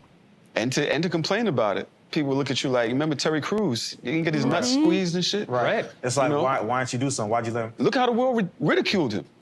Oh, you ain't do nothing. Like, oh, you a bitch. So we as men, especially super guys that grew up in super masculine houses, we don't really like to admit weakness. Well, and it's in our language, right? Like, don't be a bitch. Like, don't be a pussy. Right. Like it's very real. We internalize that. It is. Yeah. That's all examples of like toxic masculinity. Like, it's never to invalidate somebody's experience, but like it must be obvious that like these are rules and roles enforced by men and created by men. Well, and toxic masculinity and Who's to power say? kind of go hand in hand. I mean, we're talking about peanut butter and jelly. You know what it is? I think sometimes we gotta go to work, and like if we're caught complaining about it, we're like admitting weakness. It's like, you're not a man. How does that feel? It doesn't feel great, but that doesn't stop me from doing what I need to do. If you talk about a little bit of pressure that goes with it, yeah, there's a little bit of pressure. If you can withstand it, you become a successful man. But what does that have to do with being a man? Like, surely like a woman can do all those things, so why even attribute it to your gender? That's a good point, but I think also, if you're talking in terms of biological differences, generally, men are more logical, right? More reasoning, more factual I disagree. based. There is no scientific backing for that whatsoever. I just think it's a commonly used stereotype. I mean, I'm not. So I'm just maybe talking about, okay, you guys can say that. I think more about me. Like, I'm more of like a logical. I think what he's talking about when he talks about like logical and reasoning, he's talking about the way that men and women take in data and the way that they communicate with each other. Women have the tendency to communicate more through an emotional lens. They'll talk about how they're feeling during certain situations. Men are more likely to communicate in a more systems-based or analytical way when they're talking about things that they've been through. And men are more strategic when it comes to systems and analytics. Women are more strategic when it comes to people, feelings, intuition, and being in tune with those things. And that is true. It has always been true. It's just when you come out and say, well, men are more logical, or men value reasoning more than women, it sounds negative, and then people go, well, that's absolutely not true, and that is not the case whatsoever. But men and women communicate very, very differently.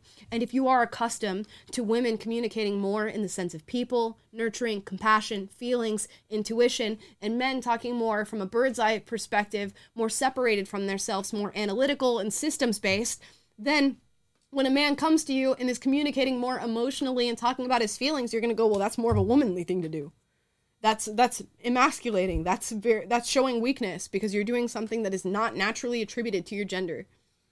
That's fine. Right, and just to underscore this, I mean, he said there's no evidence that no biological evidence that men are like men prefer logical thinking or things and women prefer people. And like one Google search, and it's like already A, common sense dictates that yes, that's true. Yeah. But B, do a Google search, and like one Google search, I'm in PubMed, men and things, women and people, a meta-analysis of sex differences in interest. It's a clinically peer-reviewed study. It's got multiple citations talking about results showed that men prefer working with things and women prefer working with people, producing a large effect size on the sample in the things people dimension. Men showed stronger realistic and investigative interests, where women showed stronger artistic and social and conventional interests. So it's like there is evidence, and it's also just like common. You shouldn't. It's kind of like when the transgender person said, "Do you have evidence that men are stronger than women? And do you have statistics to show that?" And you were like, "Well, do you have statistics that they're otherwise?" not?" Yeah, and they're like, "Well, I just believe in experience." But the same thing. It's like this appeal to like, "Oh, there's no evidence." Well, there is, and B, you also don't need evidence for certain things that are like common sense. Oh, I mean, it's like when we talked about the relationship issues that a lot of women go through, where they come to men and they're complaining about their day or how hard it's been or how depressed they're feeling, and then men go, "Oh, I have a solution to that." Like, "Oh, I got into an argument with my friend and she said this and she called me that," and they go, "Okay, well, go talk to her and tell her this, and that," and they go, "Well, I wanted you to just listen to me and listen to what I was feeling and communicate my feelings and have that intuition that women have that men don't. It's a commonly held relationship issue that men and women have, and it's because we communicate differently. Another issue, when women go to the doctor, and specifically male doctors, and try to communicate a sort of pain or complications that they are going through, there's a difficulty and a barrier there because women communicate in feelings and people and emotional-based arguments and claims, whereas men are more analytical and systems-based. So there can be barriers in communication where women tend to seek out feminine doctors so that they can have that communication and another woman to look at them and go, I know exactly what you mean by that, and I know exactly what you're feeling. These are the ways that they play out in real life. And to not be able to acknowledge that difference, which is so helpful. It's so helpful to be able to acknowledge that, because then you go, oh, I got it. Now I know what I need to seek out when I'm looking for a partner. Now I need to know what I need to seek out when I'm looking for a teacher, a doctor, a friend, all of these different things that are going to change the way that we communicate with other people. It's an abundantly helpful thing. We're going to go on for a few minutes, then we're going to do super chats.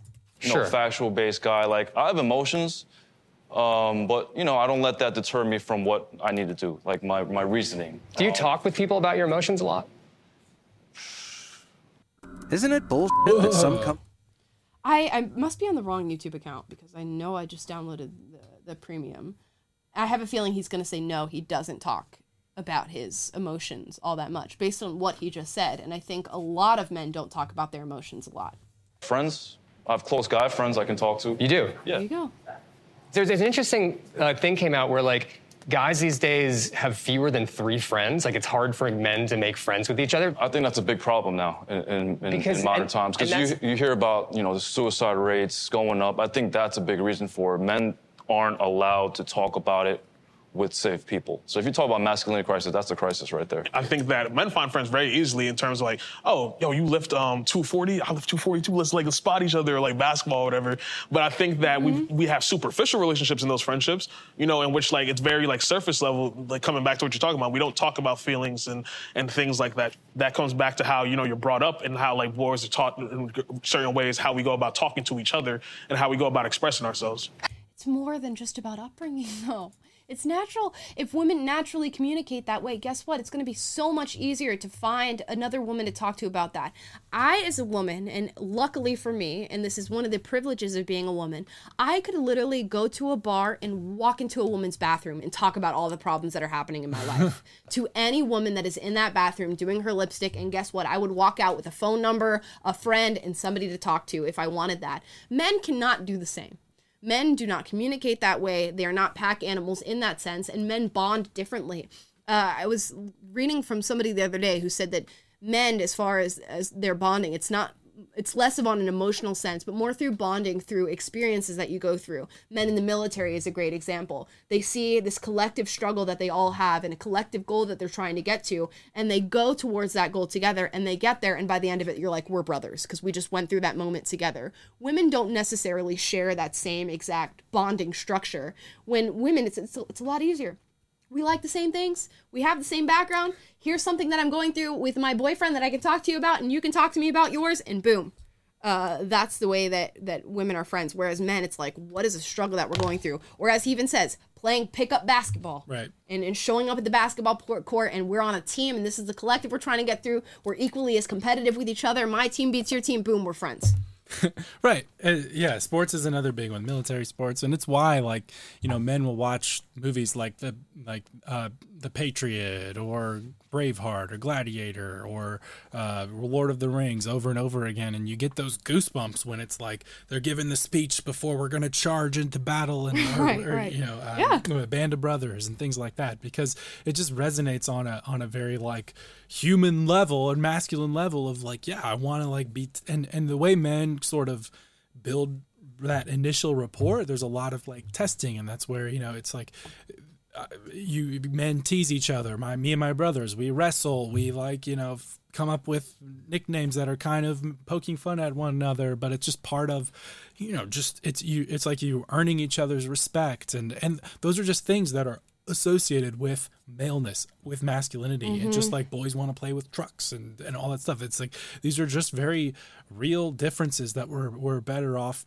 acknowledging that not, but that doesn't mean that just because, you know, men are a little less likely to be open with their emotions, that doesn't, you know, like, that's not a novel. I hate when in social media or in settings like this, they're acting like it's some big novel revelation that like, oh, men want to suppress their feelings. It's like, really? Okay, cool. Yeah, you're the first person to ever discover that. It's like, that's of course men want to, you know, I mean, that's like a thing associated with masculinity. That's a vulnerability associated with masculinity. So let's not be childish and not be able to handle our emotions as men, but let's figure out, okay, well, we know that men have that vulnerability. So masculinity, healthy masculinity, looks like being aware of that vulnerability and then being able to figure out, okay, how do I process healthy emotions? Am I burying things that I haven't processed yet underneath this veneer of bravado or of aggression or whatever? Am I just that, you know, insecure bully who's picking on someone to hide my own insecurities?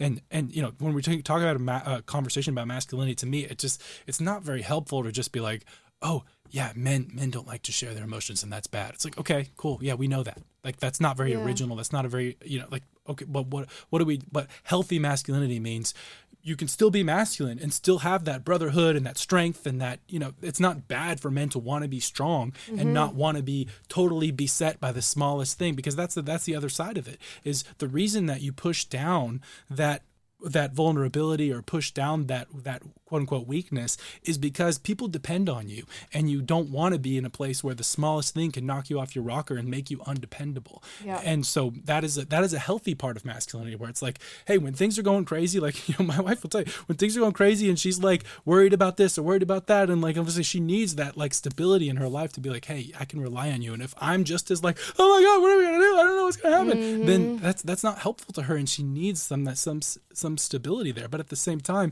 if I'm always pushing that down and never able to be like, hey, you know, I'm hurting right now, or hey, I have this unprocessed emotion or wound or whatever, like, then I'm going to end up taking that on her in some backhanded way that I'm not even aware of, and that's going to produce greater dysfunction in my life. So healthy masculinity looks like, yes, I'm going to be strong, but yes, I'm also going to be aware of my blinders and aware of those vulnerabilities as a man, and you know, address them in an intelligent way. And finding good men that you can actually have those emotional conversations with, I think, is really, really important. I think it's weird that we as human beings give so much of ourselves to career ambitions, academic ambitions, but we don't give that same amount of effort to friendships and relationships. And I'll tell you one thing, the CEO here at PragerU, she gave me this like brilliant piece of advice of that if you're putting in X amount of effort into your career and all these things you're doing external to yourself, you should be putting X amount of effort into building relationships, both friendships and finding the person that you're going to live the rest of your life with. And if that's not a person that you can share your emotions with, share those struggles with, then maybe you are with the wrong person. And we should put equal, if not more, amounts of effort into our friendships and our personal relationships when we compare that to our careers. And that's something that we don't do. And maybe that's something that we need to work on. And that would look like progress. And being a progressive individual means going against the grain of what your society has been doing for X amount of time. So maybe that means going against the grain, making your other male friends uncomfortable when you talk about emotional conversations and having to drag them through the mud of having to learn to be able to do that themselves. But eventually it'll be something that's really helpful for you. And I think it's important to acknowledge the flip side of it, like what Taylor acknowledged. Like as a woman, sometimes I get bogged down in emotions that should not be as important to me as they are in the moment. And it sometimes takes a man to go, hold off on that initial thing that you just felt, breathe for a second, think about how much this actually affects you, and then let's come back and think of a solution. And that is the most helpful thing that you can go through in a moment of just peak vulnerability and peak emotion. On the flip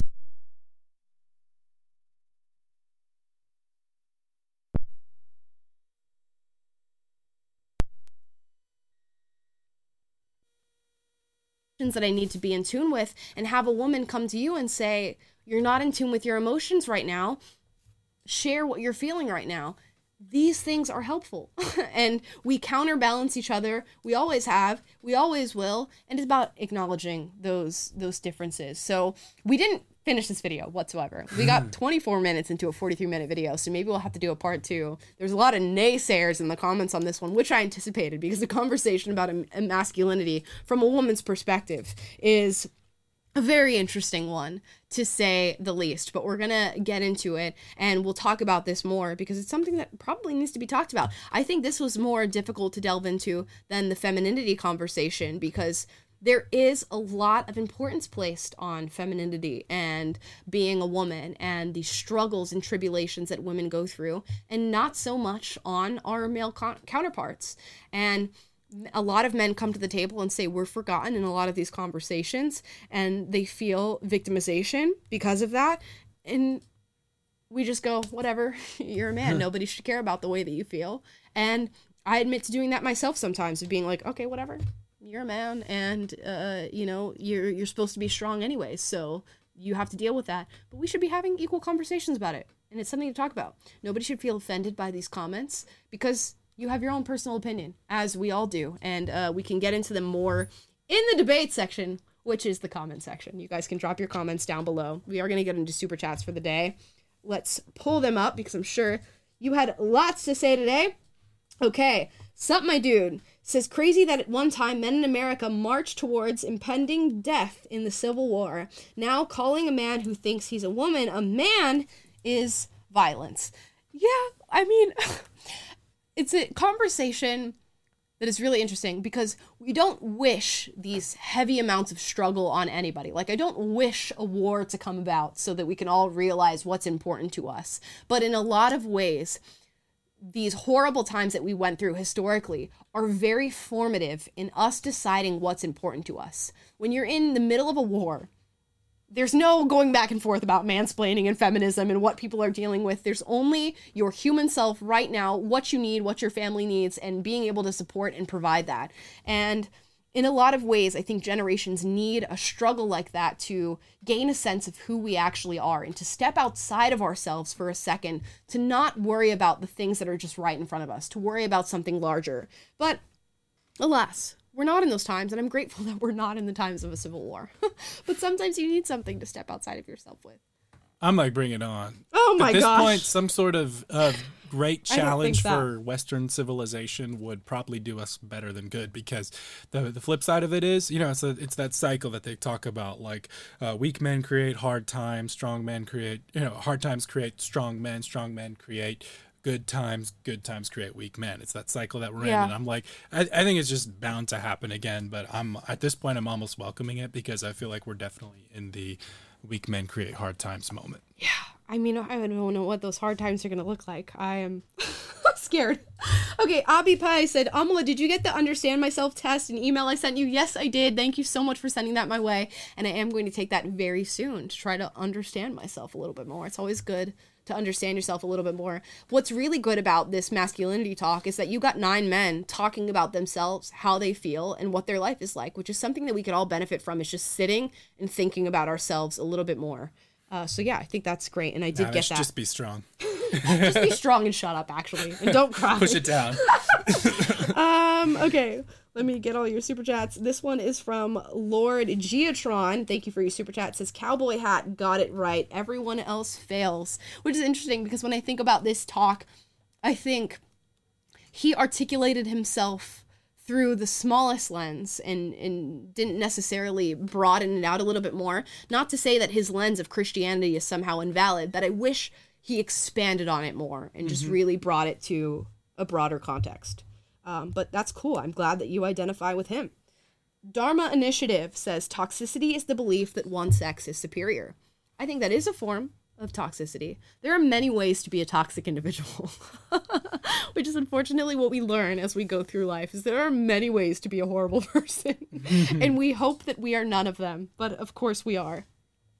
Christopher says, living in a household where you're the only male due to a lack of any father figure feels very draining. How would you fully relate to the family? I can imagine. Imagine growing up in a family where there's no man and no father figure, and you're the first. Not only do you have to navigate the world, understand what masculinity looks like, understand what healthy relationships look like, and understand how to be a healthy, great man, But you also have to be the role model while you're doing it for the people around you. If you grow up as a young man in a family with no man in the household, you are every single woman in your family's perception of a man up until the point you grow up. And I've never thought about it that way. Yeah, and but that's what's so tragic about the moment that we're living in culturally is that, you know, if you are born into a family where your father's figure is absent or just not a good father figure, you know, quote unquote toxic, culture doesn't really have a better answer for you or a better model to provide you or can't really point you in the right direction. We're listening to this debate. We can't even define what masculinity is to talk about the subject. So the you know, if you're born without that, like, you know, it's a very, the deck is stacked against you to end up in a place where you are going to be a fixture in a family that can be like a healthy person yourself, first of all, and then a healthy like foundation for other people to build your lives on in a marriage and in a family. It's an uphill battle, and it's a tough part of our culture today. For men to exist, men need to be there and they need to be present, which is so difficult in times like today. Next one from Dharma Initiative. Thank you for your super chat. My mother left my abusive father. I learned to fear and distrust men. I relied on media until I worked with a male psychologist who helped me learn not to see men as bad the way feminism paints them. Interesting.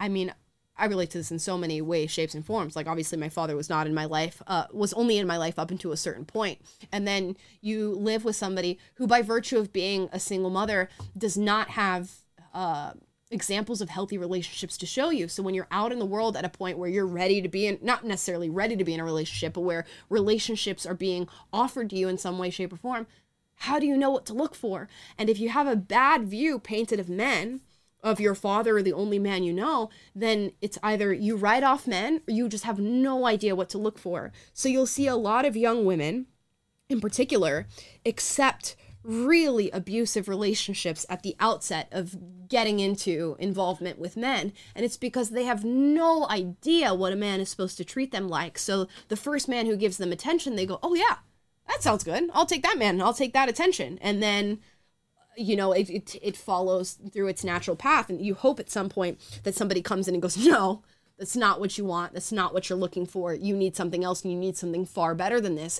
But if you don't know what love you're supposed to accept, you accept what's given to you. Like in The Perks of Being a Wallflower, we all accept the love we think we deserve, and you'll accept whatever is painted in front of you as a child, and that's can be very harmful.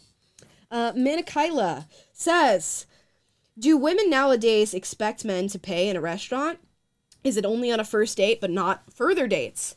If a relation begins, do they both pay together? I think it's going to be different for every woman that you meet. Although by and large, I think women expect men to pay on the first date.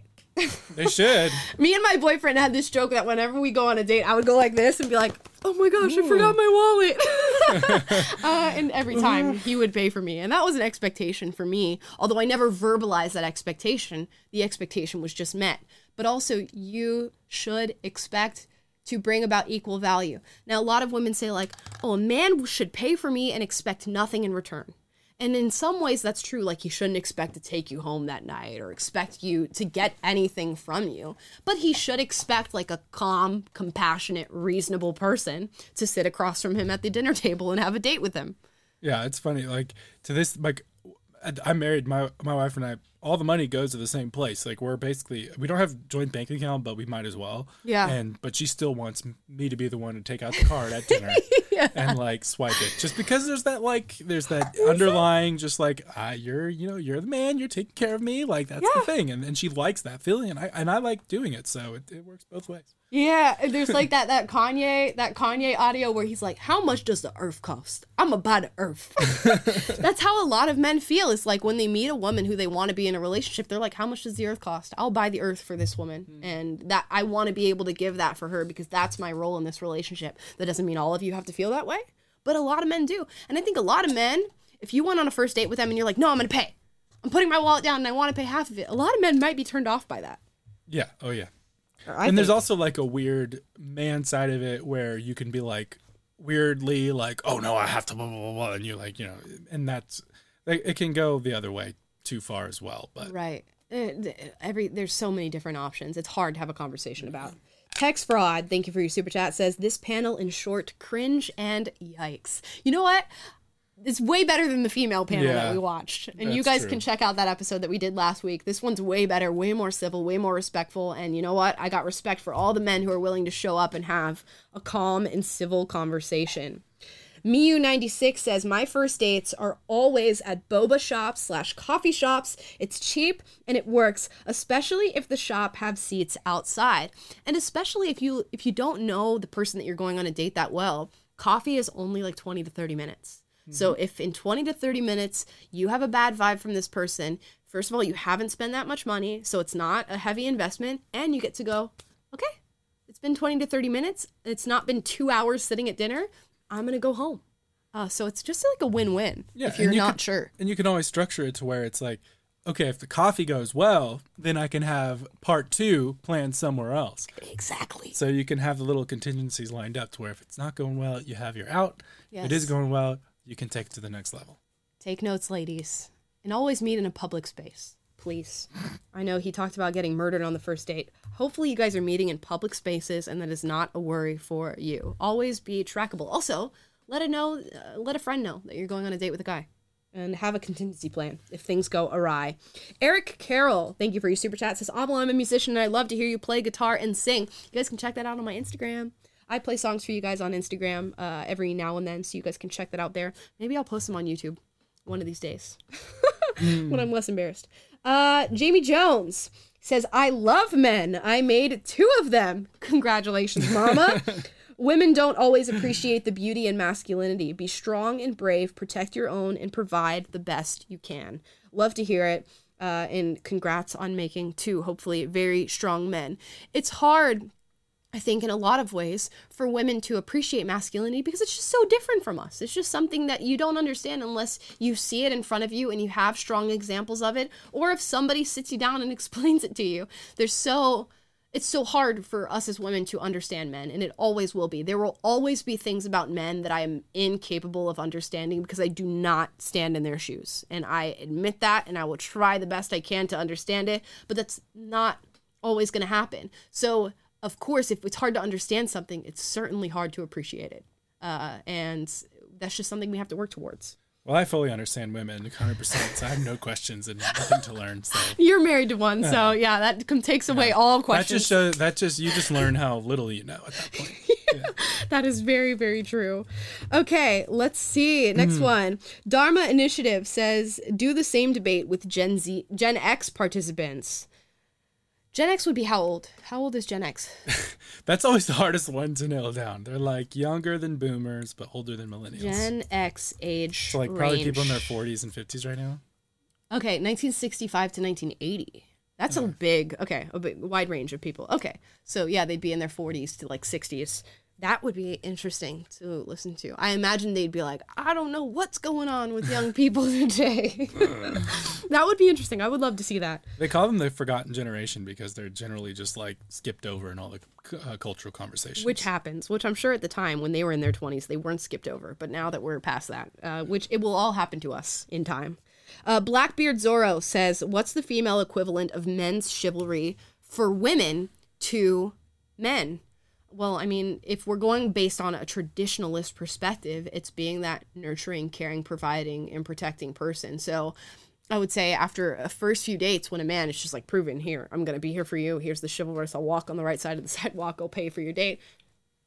Cook for him, take care of him, do the things that he is falling short on in his life. And I think that's what anybody would ask for any relationship. If you're a man coming into a relationship, what are the things that you are lacking in your life? What are your shortcomings? And maybe find a woman who is above average in those spaces for you. And the same for women. What are your shortcomings? Where are you lacking? And find a man who can pick up the slack in those areas for you. And you can willingly enter this commitment and agreement to do that for each other.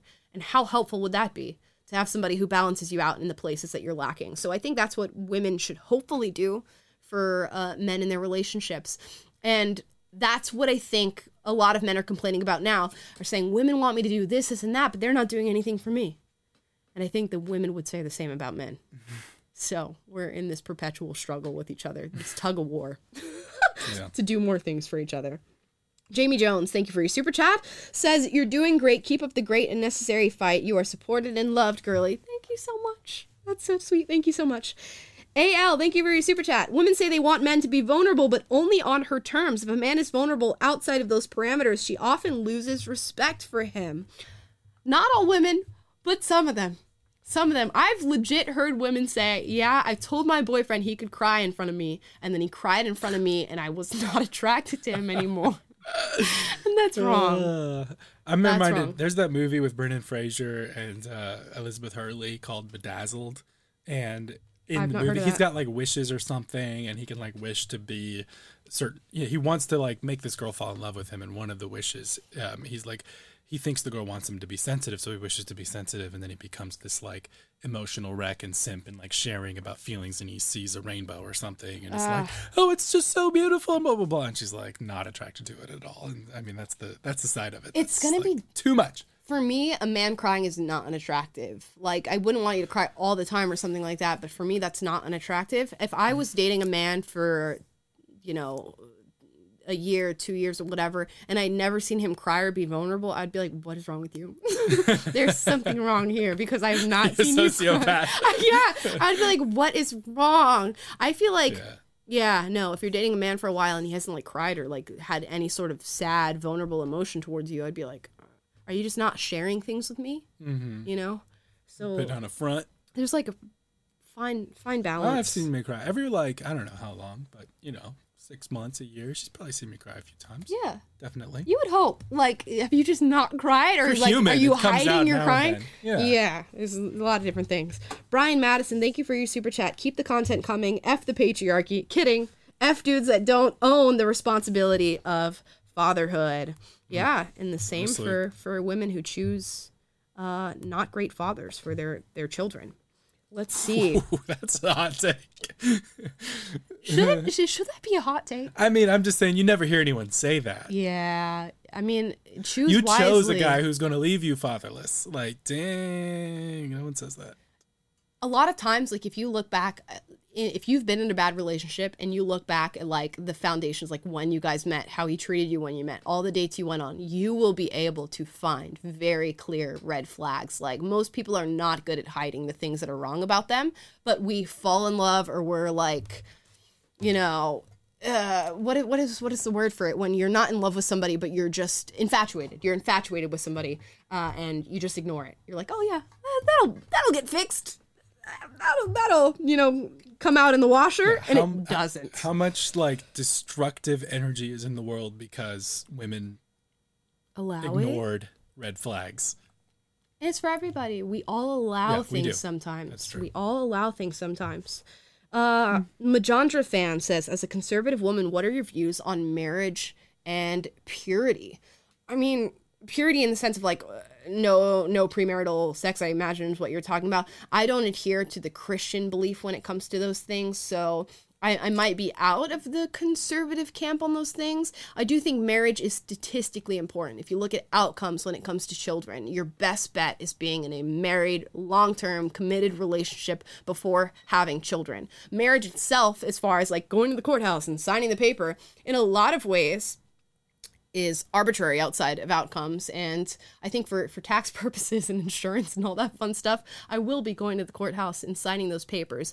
But I hope to pick a man who, based on value and principle alone, is going to be committed to me regardless of whether or not we have put ink on a piece of paper. But that's because I'm not a religious individual.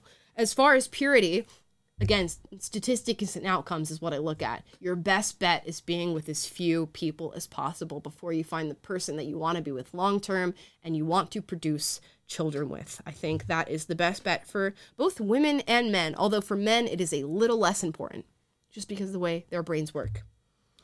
McGupp, thank you for your super chat, says, college in the 90s, there were lower income ladies who will hunt drunk men in hopes of getting pregnant by them. How would you assess this to the Me Too stuff? Like I said, Me Too is not like an all-encompassing movement. It's going to have so much nuance to it. It should apply to both men and women, and it should only apply to both men and women who have been victimized. And it should always take into account that there are women who are deceitful, and there are men who are deceitful, and who will lie to gain whatever advantage they want to gain in today's time. So men will lie, women will lie, they will take advantage of their situation, they will look at situations that they regret and they will call it assault and abuse, and there will be actual instances of assault and abuse that they will call out and hopefully try to get accountability for. So when you look at Me Too movement, I don't think there's any point where you say, I believe everybody who comes with an accusation. It's always innocent until proven guilty, and we should just always approach any sort of serious accusation or any accusation at all, be it small or large, and go innocent until proven guilty. Give me the proof for what you're saying right now. And unfortunately, here's the hot take, I guess, that people don't want to talk about. Sometimes you will have an accusation that is totally valid and totally right, and you will have no proof, and it will slip through the cracks. And what a tough position that is to be in as a man or a woman, and what an unfortunate place to be in as a man or a woman. But it happens to everybody. Regardless of what the crime is, regardless of how you've been victimized. Sometimes something will happen to you, and it will be something horrible perpetrated by another person, and you will have no evidence and no proof of it. And in those cases, it's just a sad tragedy that happens to us. I think that's it for Super Chats. What a sad note to end. What a sad note to end the show on. Guys, let me know if you want me to do a part 2 on this, because we only got halfway through the video, and I have a feeling there's so many more interesting things to talk about and so many more perspectives to get into on these different issues as they pertain to men and women. Let me know. We might do that for Wednesday's show. I hope you enjoyed. Please like, subscribe, click the notification bell to be notified every single time we're live and every single time we post a video, which is every single day. We never leave you hanging on this channel. And drop a comment down below. What is your definition of masculinity? And how has that definition affected you in today's day and age, or in your life historically? How has that shifted and shaped your person and your being? And how do you uniquely show up as a human being in today's day and age? Because we all do exactly that. I hope you guys have a fantastic day. We'll be back tomorrow with another video. Bye, guys.